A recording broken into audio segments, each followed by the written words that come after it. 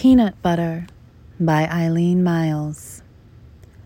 I am always hungry and wanting to have sex. This is a fact.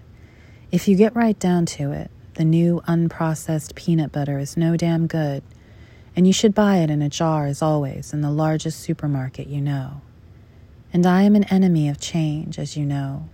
All the things I embrace as new are in fact old things re-released. Swimming, the sensation of being dirty in body and mind. Summer is a time to do nothing and make no money. Prayer is a last resort. Pleasure is a means, and then a means again with no ends in sight.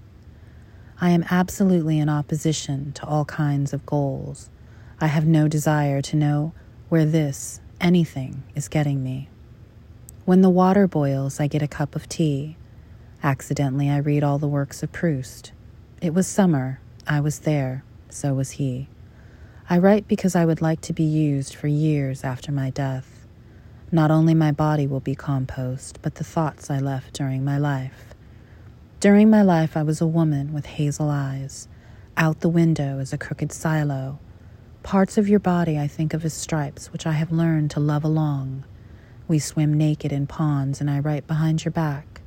My thoughts about you are not exactly forbidden, but exalted because they are useless, not intended to get you, because I have you, and you love me.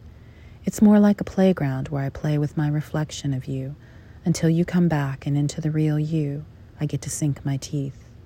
With you I know how to relax, and so I work behind your back, which is lovely.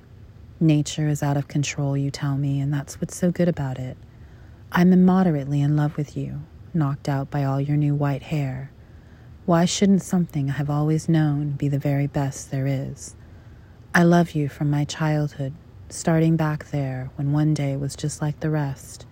Random growth and breezes, constant love, a sandwich in the middle of day, a tiny step in the vastly conventional path of the sun. I squint, I wink, I take the ride.